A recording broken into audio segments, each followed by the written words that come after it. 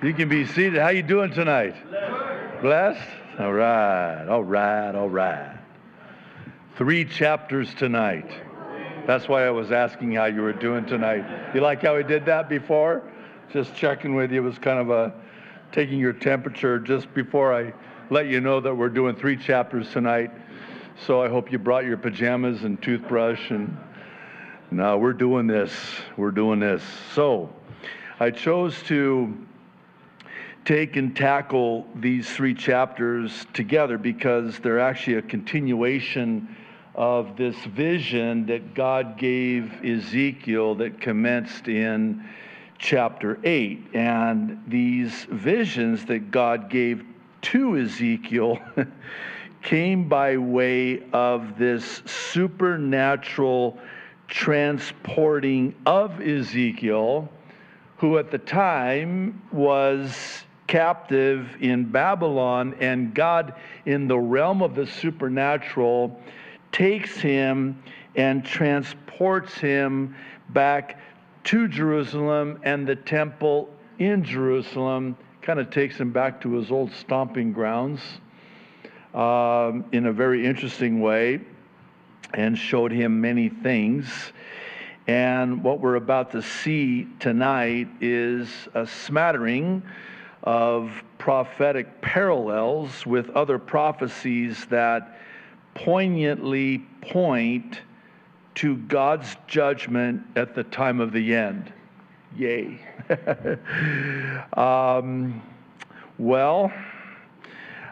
Maybe I should hasten to say that what we're going to see in these chapters, and even as we go through these chapters, let me say it like this. I hope, I pray, I think, all of us, myself included, myself especially maybe, that we would view these chapters through the lens of this, the last hour, and end of human history as we know it.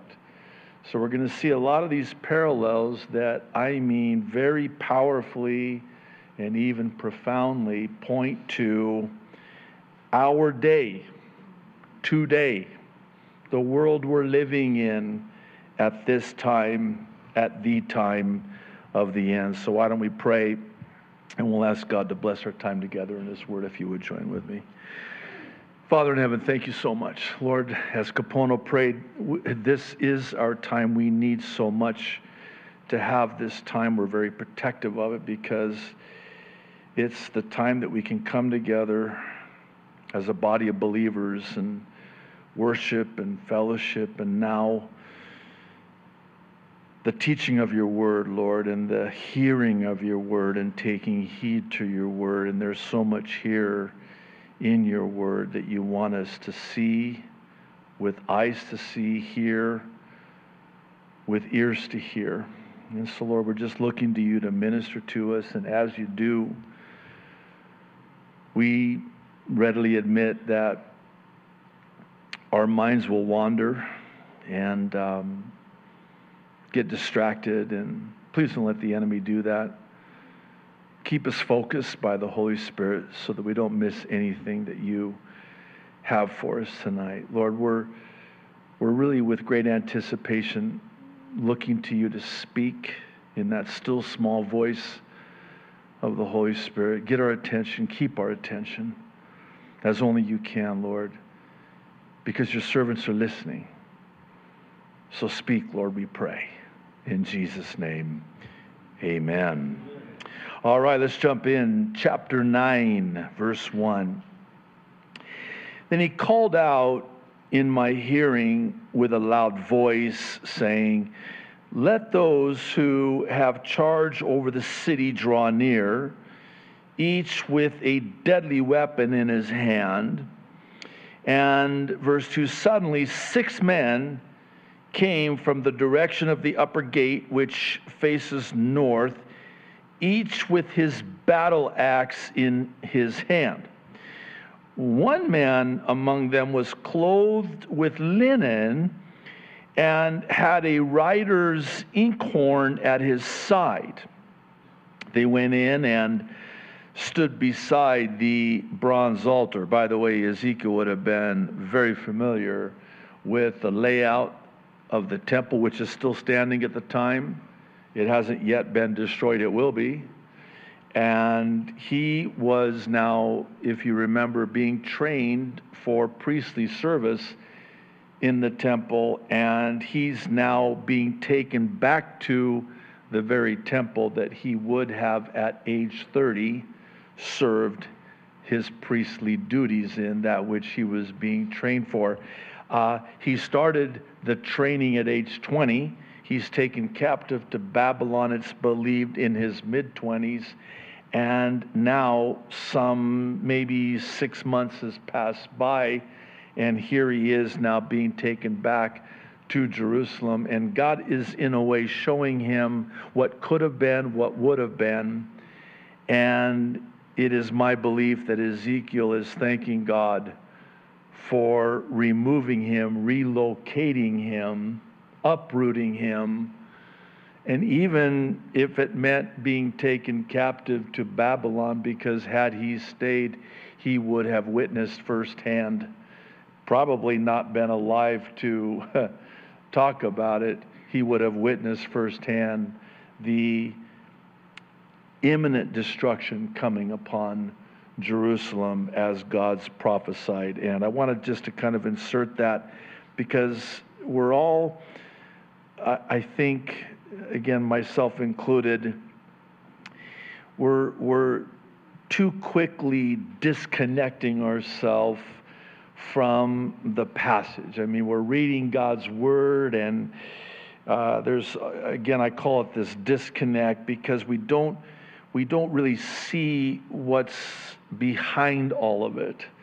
We're even dismissive of disconnecting with the emotions of this young man, Ezekiel, and what this must have been like for him, how hard this must have been on him to see now what's going to happen, this vision, what's going to happen to his beloved Jerusalem and the holy temple of God still standing there in Jerusalem. So please don't miss that or dismiss that.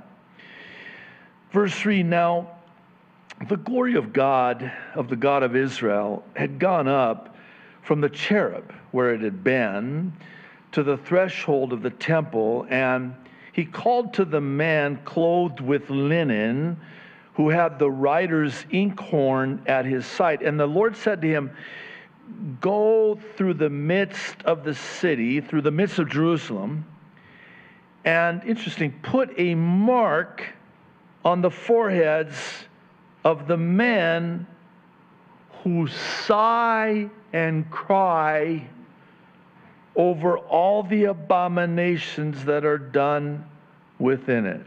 Wow. Here's our first prophetic parallel.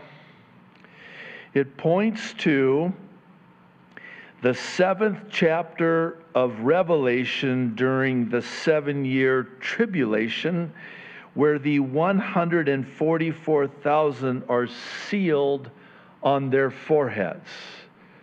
This is this prophetic parallel, fulfilled then literally, but yet to be fulfilled future literally as well. So what is this mark? Well, this is very interesting. This is where it gets really interesting. So this mark on the forehead was the Hebrew letter T, or tau, which was in the shape of a cross on the forehead, to seal specifically those who sighed and cried, grieved, hearts broken, devastated, because of what? The abominations that were taking place in the temple. And they were so grieved, and God has this guy with this marker to seal, protect specifically these individuals with the mark on their forehead. Sounds like the mark of the beast, right? Well, get this. Satan is the counterfeiter. I think we get so caught up in the mark of the beast, we forget that the mark of the beast is actually a counterfeit, a false counterfeit of the true mark of God. Think about that. Let that sink in. Because these 144,000 are going to be marked. They're going to receive a mark in their forehead. So the mark of the beast is the mark of the Christ. What's going to happen with those that are marked? Nothing. What's going to happen to those who are not marked with this mark, but marked with the mark of the beast? Everything. One more thing here, and I know we talked about the counterfeit authenticating the genuine last week, but I think I'd be grossly remiss if I didn't at least point out that the Revelation 13 mark comes after the Revelation 7 mark. And I know that's deeply profound that 7 comes before 13, but God first marks these 144,000 and nothing happens to them because they are sealed with that mark. And it is reminiscent of, watch this, the cross that marked the Israelites' doors in the shape of a cross with the blood of the Lamb, so the angel of death would pass over them and they would be saved and spared. That's the mark. This mark. And so too is this true for them then, as Ezekiel is shown this vision of these individuals who sighed and cried. I like that. I don't know, Capone, that could be a song. Just I'll leave that there, just saying, sighed and cried over the abominations that took place in the temple. Well, verse 5, to the others, he said in my hearing, go after him through the city, and here it is, kill. Do not let your eye spare, nor have any pity. Utterly, verse 6, slay old and young men, maidens and little children and women, but do not come near anyone on whom is the mark, and begin at my sanctuary. So they began with the elders who were before the temple. You're going to have to bear with me on this one because we have here a second prophetic parallel. I have several. You might find more, which would be great. But here's one that I found, and it's not so easily seen at first read, but it is I dare say, an uncomfortable prophetic parallel, even an unpopular prophetic parallel, by virtue of how it speaks to the time of the end when judgment begins in the house/family of God. Now, hang on to that for a moment because this is 1 Peter 4:17. And we just finished 1 and 2 Peter in a verse-by-verse study, but listen to verse 17, chapter 4, 1 Peter. For it is time for judgment to begin with the family or house of God. And if it begins with us, what will the outcome be for those who do not obey the gospel of God? Okay, a couple things here. First, I want to clarify something here that's missed in our understanding culturally, and it has to do with the word house. In the Middle East, in that time, and it's really still the same in modern times, when you say the house of, you're not talking about a structure or a building. You're talking about a family. So when I was growing up as a kid and all of my relatives would come over to our house for dinner, they would say something like this in Arabic, "Bidna nroh al bayt Abu Wahid," meaning that we're going to go to the family or house of the father of Wahid. We're going to that family. Here's another illustration, and I'm hoping this will make some sense. Please help me, Holy Spirit, make some sense out of this. The Saudi family, it's the house of Saud, not a house. It's the family of Saud, the Saudi family, the house of Saud, Beit Saud, Dar Saud, the house or the family. So when you read 1 Peter 17, don't see it as the house of God, the church of God. It's the family of God. Because this is not the house of the Lord. This is not his house. We're his house. We're the temple of the Holy Spirit. We house the Holy Spirit, if you prefer. We're the family of God. So the judgment is going to begin in my family, my people, the brothers and sisters in the family of God, the children of God. So that kind of changes the complexion a little bit, right? Because it's kind of generic when you say the house of God. Well, judgment begins in the house of God. And we put the growl into it and everything. But when you understand that God is saying that I'm going to begin this judgment within my people first. My sanctuary.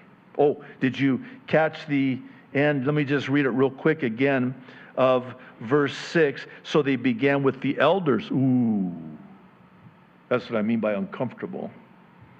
Because the elders, the teachers, the pastors, they're held to a higher standard and judged more strictly, as James would say.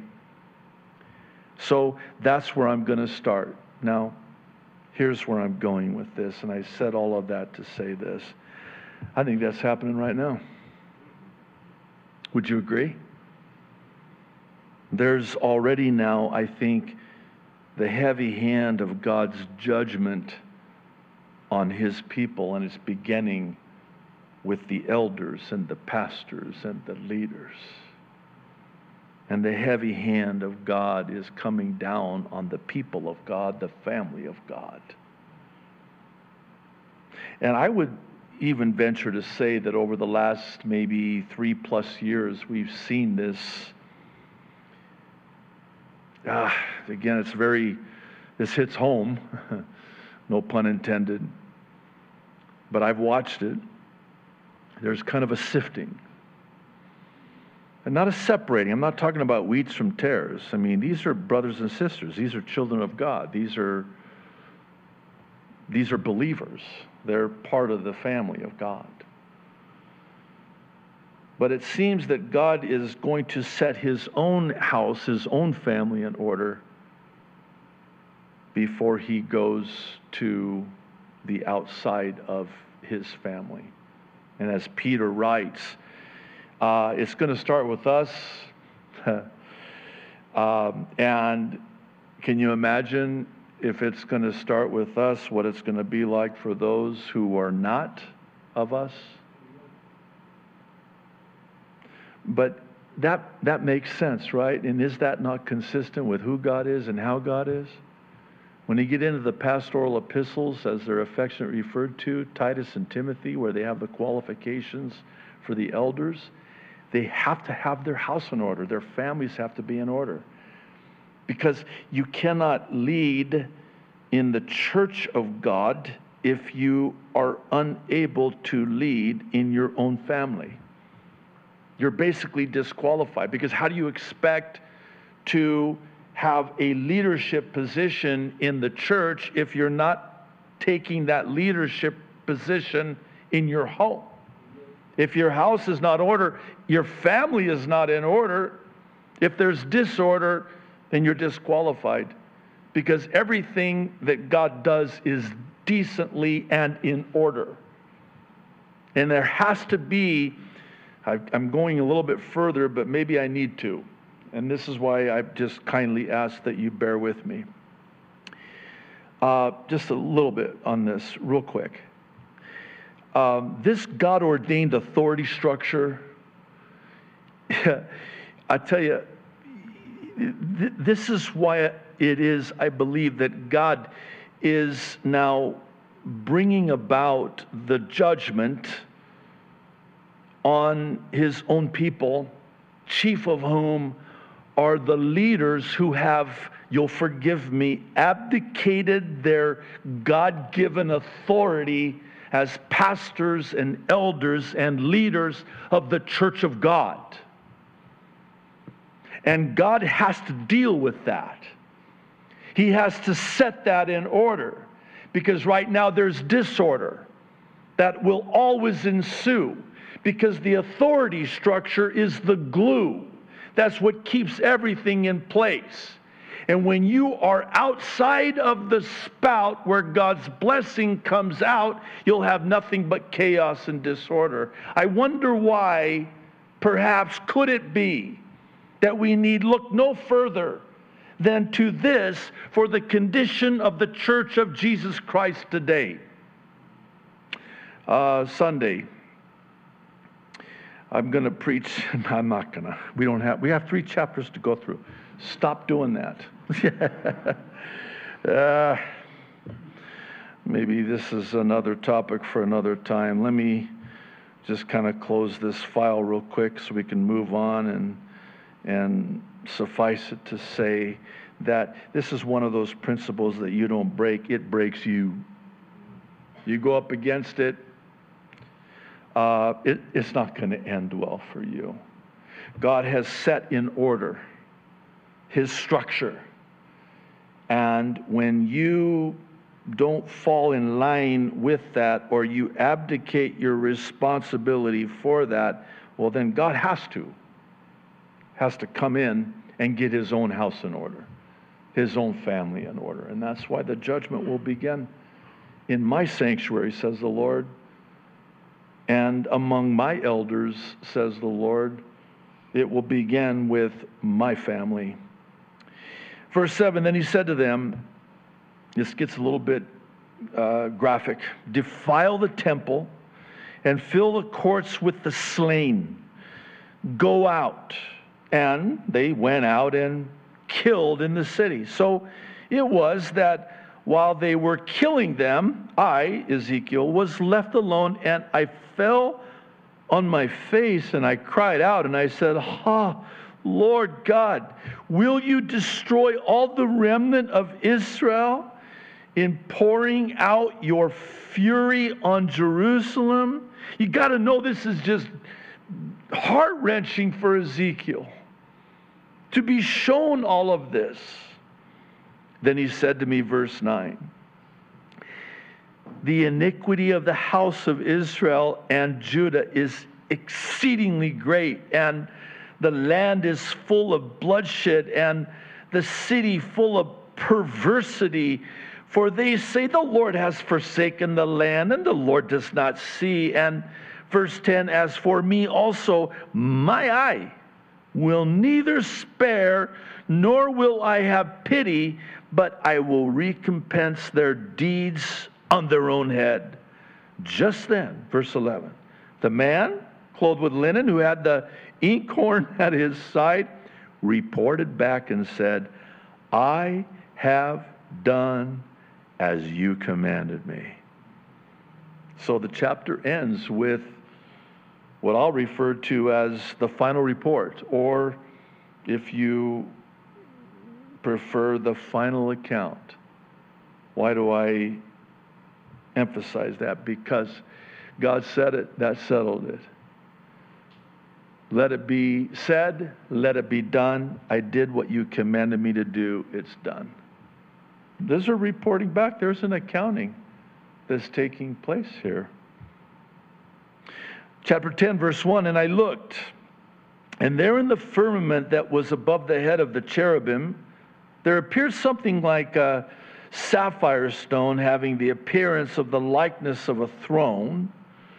Then he spoke, verse 2, to the man clothed with linen and said, go in among the wheels under the cherub, fill your hands with coals of fire from among the cherubim, and scatter them over the city. And he went in as I watched. Now, verse 3, the cherubim were standing on the south side of the temple when the man went in, and the cloud filled the inner court.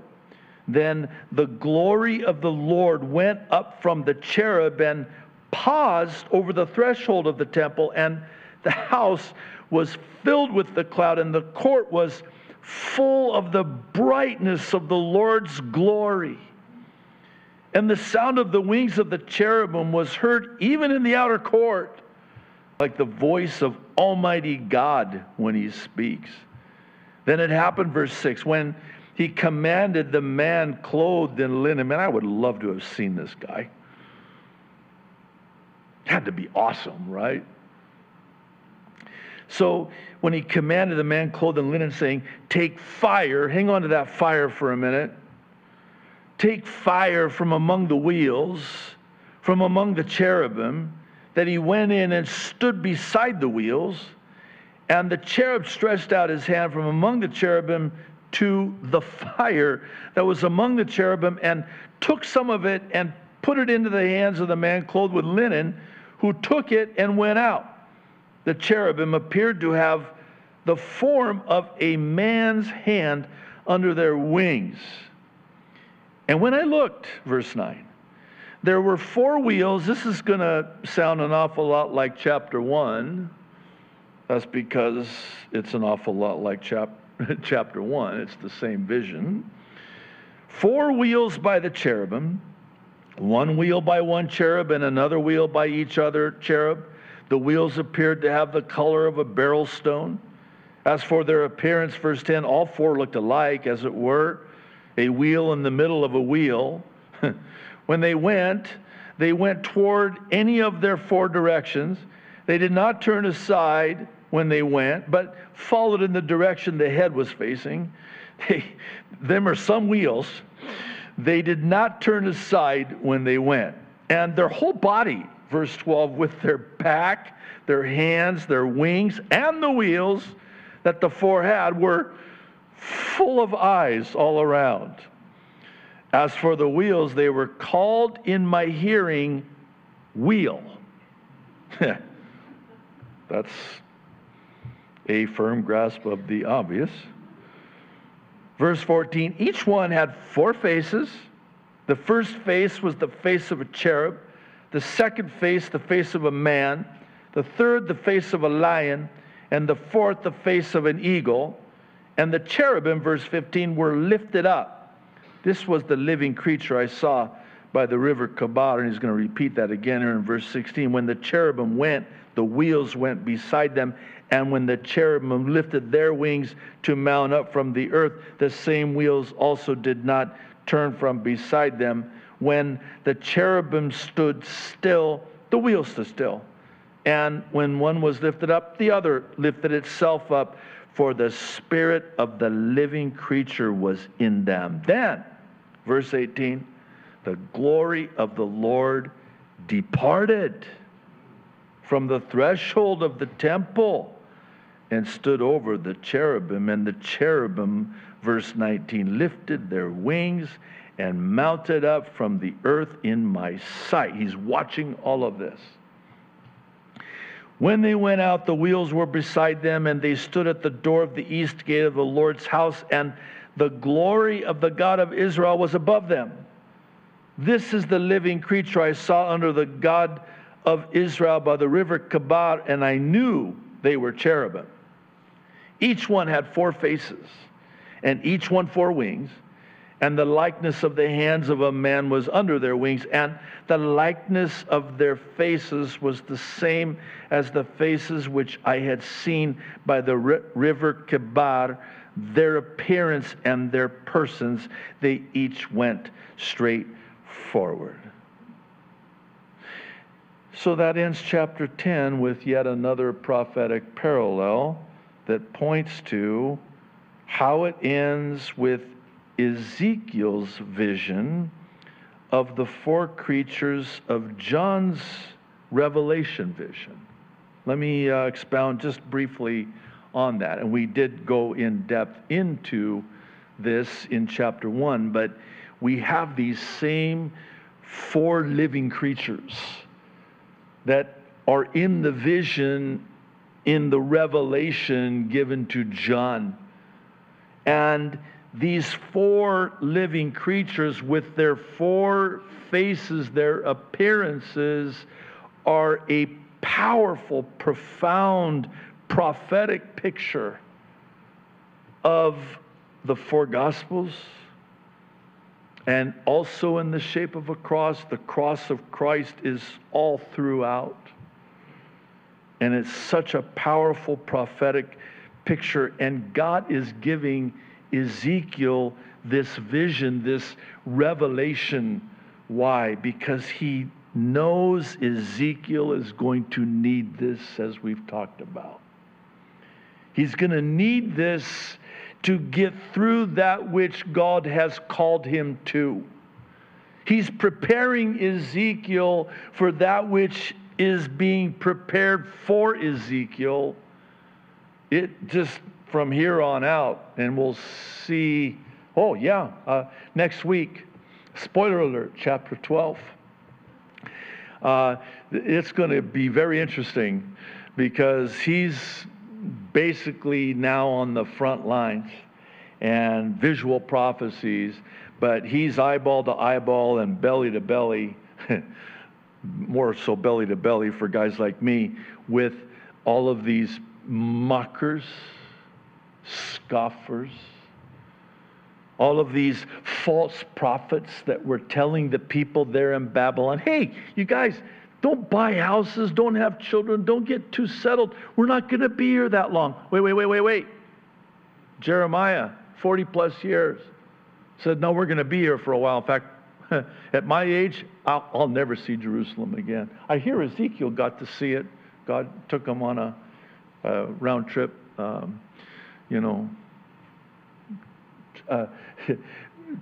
to Jerusalem, and he got to see it. And from what I hear, you don't want to see it. But all of these false prophets were telling the people that were taken captive there in Babylon, hey, don't listen to Jeremiah. Don't listen to Ezekiel. Don't listen to Daniel either. Because Ezekiel is now tasked with this calling to preach the truth and prophesy truth that Jerusalem is going to be destroyed. You ain't going back. And even if you were to go back, you would have nothing to go back to. Because it's just a matter of time. And it's going to be burned. Burned with fire. That's another prophetic parallel. And this comports with Peter again. The first destruction in God's judgment was with the flood. Not again. This time it will be by fire, and it will be a fire so intense with such heat that it will melt the elements. It's going to be destroyed by fire. A picture, a type of a prophetic parallel. And Ezekiel is being shown this. Why?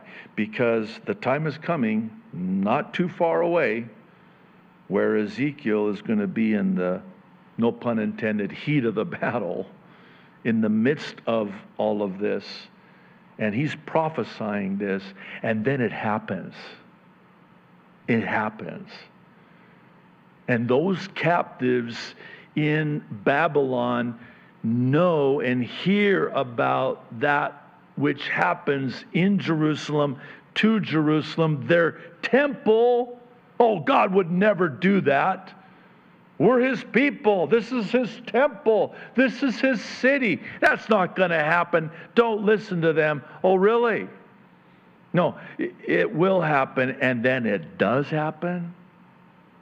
And Ezekiel is going to need a strength that only comes from God to be able to remain steadfast and stand strong in the face of all that is going to come at him, all that he will be faced with, all that is going to come against him. And God is giving him this to strengthen him before he needs this. And God does that in our lives, does He not? Because God knows the end from the beginning. God knows what's coming in your life. And He loves us so much, He does not want us to be ill-prepared. So He's going to go before us because He is for us, and He's going to prepare us for that which is prepared for us. And like with Ezekiel, He's going to allow us to see things, to strengthen us. So there's a sense, really a discernment of sorts, whereby you just have this sense that God is readying me and steadying me for something. And then it happens. And you're like, okay, now I get it. Thank you, Lord. Because I would have been completely blindsided by this had you not gone before me and prepared me for this. And it's always proportionate. And by that I mean, God will proportion it to that which He's preparing you for, He will equip you for. He's going to give you everything you need so that you have what you need at the time that you need it. I mean, as a parent, wouldn't you do that for your kids? Hey, you're going to need this. So you give what you know they're going to need to them so they have it when they need it. Because I would rather you have it and not need it than need it and not have it. And I would be derelict. I hate that word, by the way. It's one of those words that just sounds horrible, doesn't it? It's one of those words that just, you're derelict. What's derelict? It's one of those, never mind, just, I don't know. Pray for me. Chapter 11, verse 1. Then the Spirit lifted me up and brought me to the east gate of the Lord's house, which faces eastward. There's a lot of specificity here. You get the impression that Ezekiel kind of knew the lay of the land.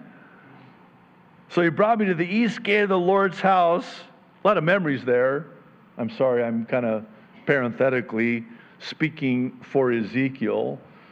So he's brought to the east gate. Oh, can you imagine Ezekiel reminiscing? Oh, I remember, this is my old stomping grounds, man. The east gate of the Lord's house, which faces eastward, which is why it's the east gate. And I read the verse. And there at the door of the gate were 25 men. Remember these guys? Among whom I saw Jaazaniah, the son of Azur, and Pelatiah, the son of Benaiah, princes of the people. Now watch this. And he said to me, Son of man, these are the men who devise iniquity and give wicked counsel in this city, who say, the time is not near to build houses. This city's the cauldron, and we are the meat. In other words, we're protected as meat in the midst of the cauldron. We're untouchable. We're invincible. It's not near. It's not going to happen. Is that not a prophetic parallel? How pronounced is this prophetic parallel? This goes back to what I just shared with you about the judgment of God being first in the family of God. And you've got pastors today who are basically saying, nah, we got another 50, 100 years. Really? Nah, it's not near. Nah, it's not going to happen. Oh, yeah. Yeah, we got to, think about the next generation. Excuse me, this is the last generation, the chosen generation. We are it. How about that? Yeah, nope, it's not. This is not. 50 years. How do you get even 20 years? I'm even going to say 10 years. How do you get to 10 years from now? Pastor, you're getting a little bit, you're kind of sounding a little bit like date setting. No, I'm not. No, I'm not. Sorry if that sounded mean, but I'm not. And here's why. Because look at just the last 10 years. Hello?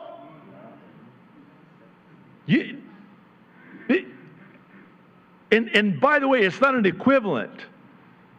You cannot take the next 10 years and superimpose them on the last 10 years. It doesn't work like that.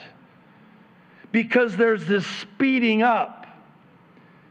What's happened in the last 10 years has been exponentially faster and swifter, and it will make the next 10 years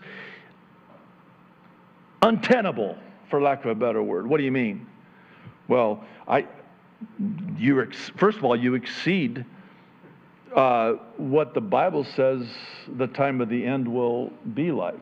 Because the Bible describes what the end will look like and be like, and that's now. Am I right?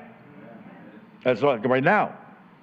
This is why I refer to Bible prophecy as having a shelf life, an expiration date. It's a strike while the iron's hot. Everything's in motion now. The momentum is there. Everything is in place. You can't just push the pause button because the fast forward button's already been pushed. It's on fast forward. And if you fast forward another 10 years, you're past the point where the Bible says this is the time of the end. This is the point of the end. Just in 10 years. Can I just take it one step further? Why not? We'll get there, don't worry. Don't look at your watches. 10 years ago was 2013. Oh, that was a long time ago. 10 years ago was 2013. Can I just ask you, lovingly, humbly, rhetorically, how much has happened since 2013? Well, let's just try to put it into perspective. The technology, just the technology alone, 2013? Let me ask you this quick. Well,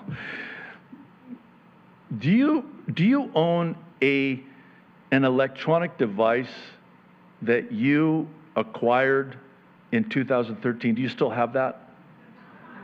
Thank you. That answers my question. Case closed. Enough said. God, I don't know why I do that to you and to myself, but I do. Therefore, verse 4. Moving right along. Prophesy against them. Prophesy, O son of man. Then the Spirit of the Lord fell upon me and said to me, speak. Thus says the Lord, thus you have said, O house of Israel, for I know the things that come into your mind. You have multiplied your slain in this city, and you have filled its streets with the slain. Therefore, verse 7, thus says the Lord God, your slain whom you have laid in its midst, they are the meat, and this city is the cauldron, but I shall bring you out of the midst of it. You have feared the sword, and I will bring the sword upon you, says the Lord God. And verse 9, I will bring you out of its midst and deliver you into the hands of strangers and execute judgments on you. You shall fall by the sword. I will judge you at the border of Israel. Then you shall know that I am the Lord. This city, verse 11, shall not be your cauldron, nor shall you be the meat in its midst. You see what God just did there? Here they're using this analogy, this saying at the time, you're as safe as meat in the cauldron. And God said, no, you're not. That's what you think? Well, really? Well, you're not the meat in the midst of the cauldron, safe.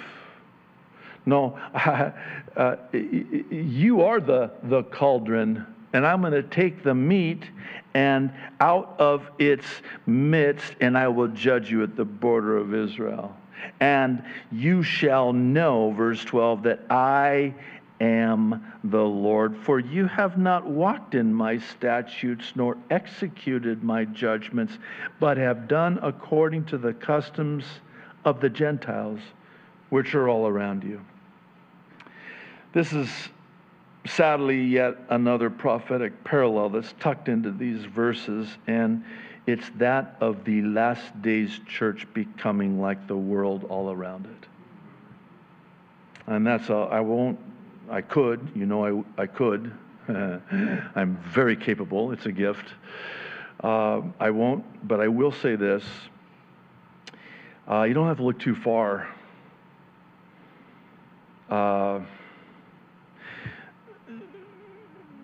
The church has become like the world to win the world, but will never win the world, because why would the world want to go to the church when it's like the world?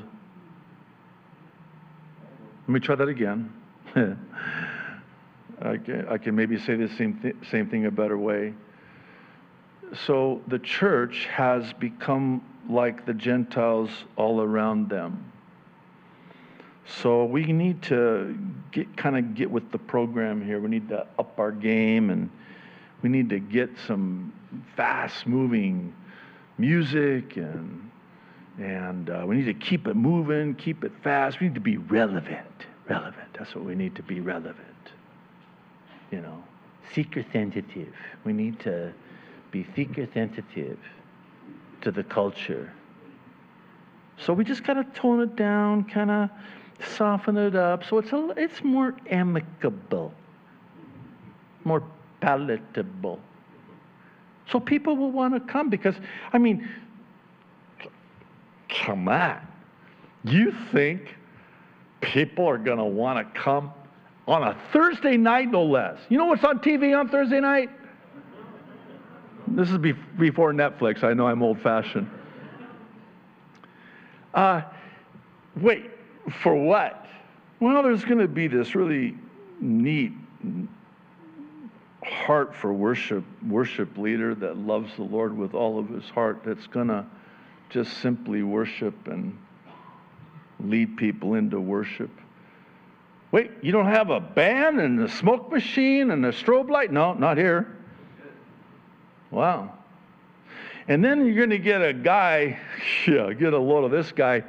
He's going to get up there and he's going to go on and on and on in the Old Testament. You know, the Old Testament?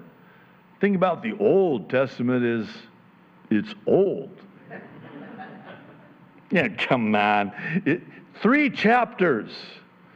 Yeah, no, That's not for me. I'm not feeling it. Oh, really?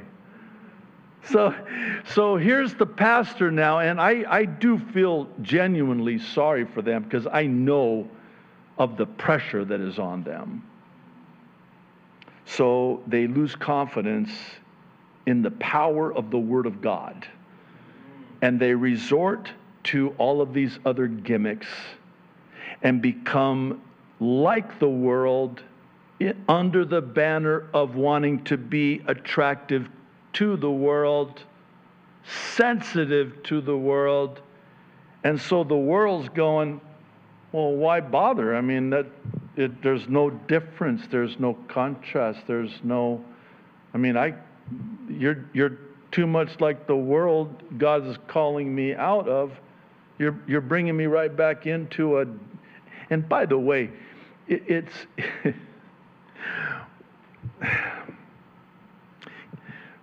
when the church tries to compete with the world, it ain't going to happen.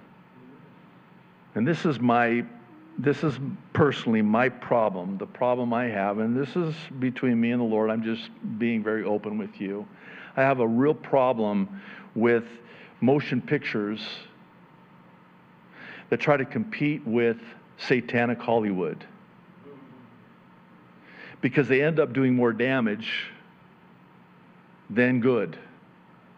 The acting is horrible. I'm sorry. It's horrible. And you're trying to, no. Why don't you just preach the word? Stop trying to be like them. Be like the Gentiles all around you. Do according to what they do. Well, this is what the world does. Well, don't do that. Why do you want to do that? You're watering it down. You're marring it. You're profaning it. You know what profaning means? It means to make common. You're bringing it down to a lower level. That's profane. You're making it common. It's sacred. It's holy. It's holy. And one last thing, famous last words, one last thing, you know. And again, I do know the pressure, and I'm not above it. It is crushing, the pressure as a pastor, especially in this world that we're living in, to acquiesce to this and lose confidence in, you know what, I'm just going to keep my hands to the plow. I'm going to preach the word. I'm going to stay true to the Word of God, because the Word of God will never return void. And I don't care. I might be in Ezekiel, or how about the book we just finished before Ezekiel? Lamentations. Is that even a book? Yeah. How about the book of Numbers? What's that about? Oh, Numbers. One of the most fascinating books in all of the Bible. How about you just trust the Word of God and the God of the Word and let Him do what He's going to do, because God's Word is alive. You don't have to help God out. Just let the Word out. You let the lion out. I hate clocks. There's no clocks in heaven, by the way. Do you know that? Right? Makes sense, right? Because it's eternity. There's no time. Nobody's going to have a watch in heaven. That alone. Verse 11, this city shall not be your cauldron. Did I already do that one? I did. And you shall. I already did that one. Okay, well, why am I going backwards then? Verse 13. Now it happened, while I was prophesying, that Pelatiah, the son of Benaiah, died. Then I fell on my face and cried with a loud voice and said, Lord God, will you make a complete end of the remnant of Israel? One of the reasons why I wanted to bring in the emotions of this man, this young man, Ezekiel, is because he knew these guys. This wasn't just his old stomping grounds. These are his friends. And he knows them. Can you imagine how hard that would have been? I would venture to say he knew this Pelatiah, the son of Benaiah. And he dies? No wonder Ezekiel cries, Lord, Will you make a complete end of the remnant of Israel? Again, the word of the Lord came to me saying, verse 14, Son of man, verse 15, your brethren, your relatives, your countrymen, and all the house of Israel in its entirety are those about whom the inhabitants of Jerusalem have said, get far away from the Lord. This land has been given to us as a possession. Therefore say, verse 16, thus says the Lord God, although I have cast them far off among the Gentiles, and although I have scattered them among the countries, yet I shall be a little sanctuary for them in the countries where they have gone. Don't miss this in verse 15. They're the ones that said, get away from me, Lord. I'm not going to force myself on them, Ezekiel. I'm not going to make a complete end of them. I am going to be a little sanctuary for them in the countries where they've gone. I'm not going to forsake my people. They've forsaken me. They've turned their backs on me. Therefore, verse 17, say, thus says the Lord God, I will gather you from the peoples, assemble you from the countries where you have been scattered, and I will give you the land of Israel. And they will go there, and they will take away all its detestable things and all its abominations from there. Ooh, can't wait. Did that happen? You better believe it happened. Then, keyword verse 19, then I will give them one heart, and I will put a new spirit within them, and take the stony heart out of their flesh, and give them a heart of flesh, that they may walk in my statutes, and keep my judgments, and do them, and they shall be my people, and I will be their God. This is what I've wanted all along, Ezekiel. I want to restore them. And this is a magnificent prophetic parallel that points to the end when, at the end of the tribulation, God restores Israel.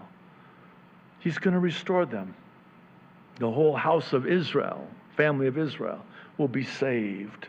At the end of the tribulation, when he restores them, they shall be my people, and I will be their God. Here's the thing, Ezekiel. I have an everlasting covenant with them. You know what an everlasting covenant is? Again, I know deeply profound, but it's a covenant that lasts forever. Forever. And it's a covenant.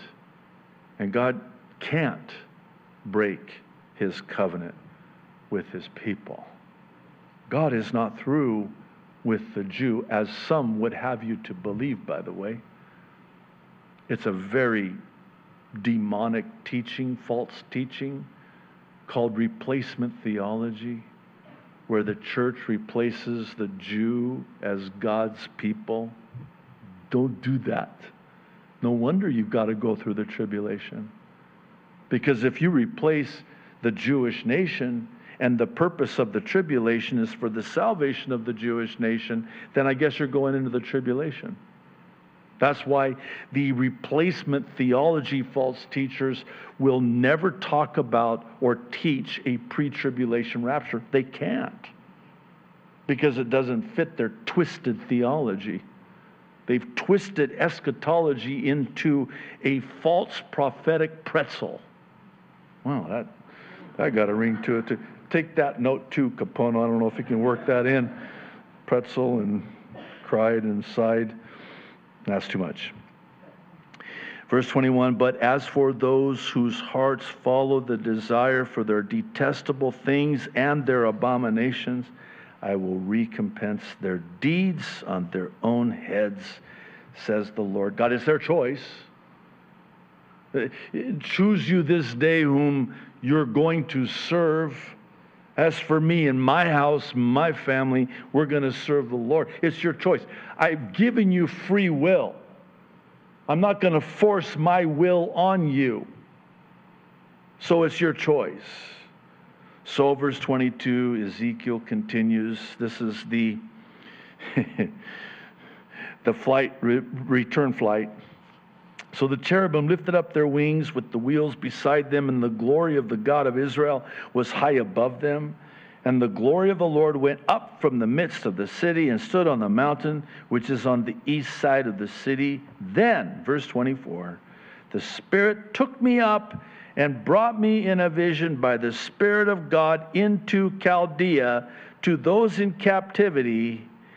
And this time at least he didn't take them by the hair. No, on the trip there to Jerusalem from Babylon, he picks them up by his hair. Come on, let's go. Well, this time he just takes them up. I don't know, maybe they ripped the hair out. Never mind. Brings in a vision by the Spirit of God. He's taken back to now Babylon, to those in captivity. And the vision that I had seen went up from me. So, verse 25, last verse, I spoke to those in captivity of all the things the Lord had shown me. Who's he talking about? Well, now that he's back, he's sitting with the elders. Remember, he was in the house with these guys, his friends. And he's just been taken and shown all of these things. And now he's taken back, and he's going to now speak to them about all the things the Lord had shown me. That's the last prophetic parallel we end with, and it points to the end, which speaks to the paramount importance of speaking about and teaching on Bible prophecy. Now, you know I could go on another hour just on that. I won't. There's hope. But there's another one for you. I hope it doesn't sound like I'm beating up on the church. I'm really not. But this is an indictment on the church. You would not even believe, and I'll close with this, you would not even believe the voluminous emails and comments we receive on a daily basis. I'm not exaggerating when I say this. It's over 1,000 emails that we receive or comments on a daily basis. Do you know what percentage of those say something to this effect? Nobody's talking about Bible prophecy.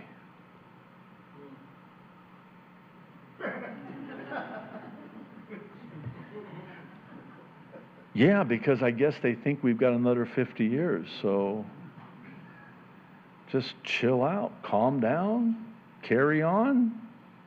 Nothing to see here. Nothing to see here?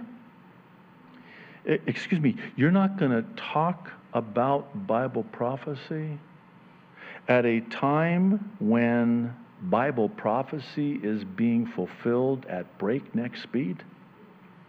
What is up with that? Boy, I tell you, the Lord has to, and has. He's always so gracious and gentle when he does. But he's just had to settle my heart, and I think I've shared this before. That's not on me. That's not on me. What's that to you? When Peter was all upset about Jesus telling John something, I know they loved each other, Peter and John, but I think at the beginning, they had issues, those guys. I think it was a testy relationship between Peter and John. Because you read John's gospel, and he's doesn't shed Peter in a very favorable light, It's like, and it's very subtle, And the disciples and Peter, no, for real, and not just once, several times. The disciples and Peter, and then when on resurrection morning, on that Sunday morning, John in his gospel makes it very clear that he got to the tomb before Peter did. I don't know, I'm just saying, there's something there. So what's your point, Pastor, and will you please close like you said? Yes, I will.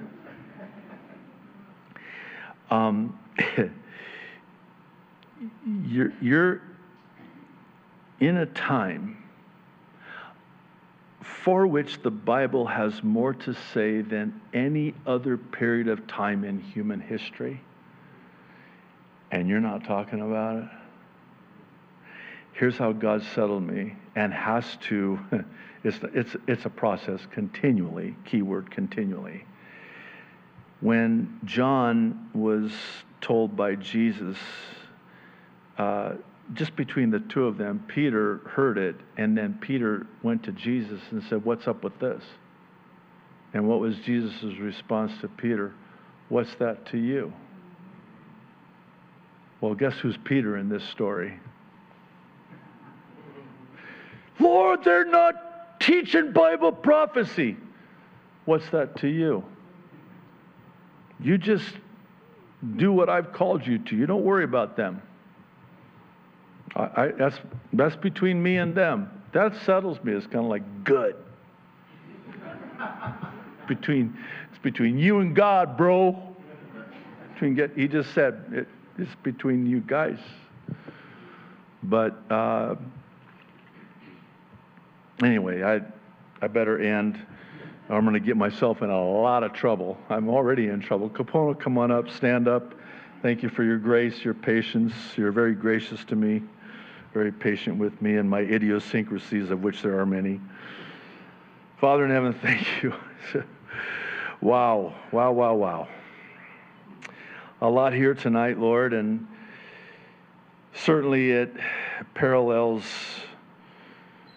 everything that is happening in our world today, and rightfully so. Lord, I pray that we'll take this to heart and take heed to this, and Lord, if anything, I pray that it just brings into clearer focus Bible prophecy and the time of the end that we're living in now. Just the parallels that resembled the time of the end for them then, and how it looks and is at this time now. So Lord, thank you. Thank you so much for showing us that which you showed to Ezekiel, so that we could see what's coming. And if anything, I'm sure it had the effect on Ezekiel that it should also have on us, and that effect was to have Ezekiel just finally let go of his beloved Jerusalem and the temple that he would have served in. Lord, I pray that that's the effect that this has on us, that we let go of this world, the things of this world, knowing that we're not here for much longer at all. That we would not hold on too tightly, because this is not our home. We're just passing through. Thank you for that much needed reminder, Lord, tonight. In Jesus' name, amen.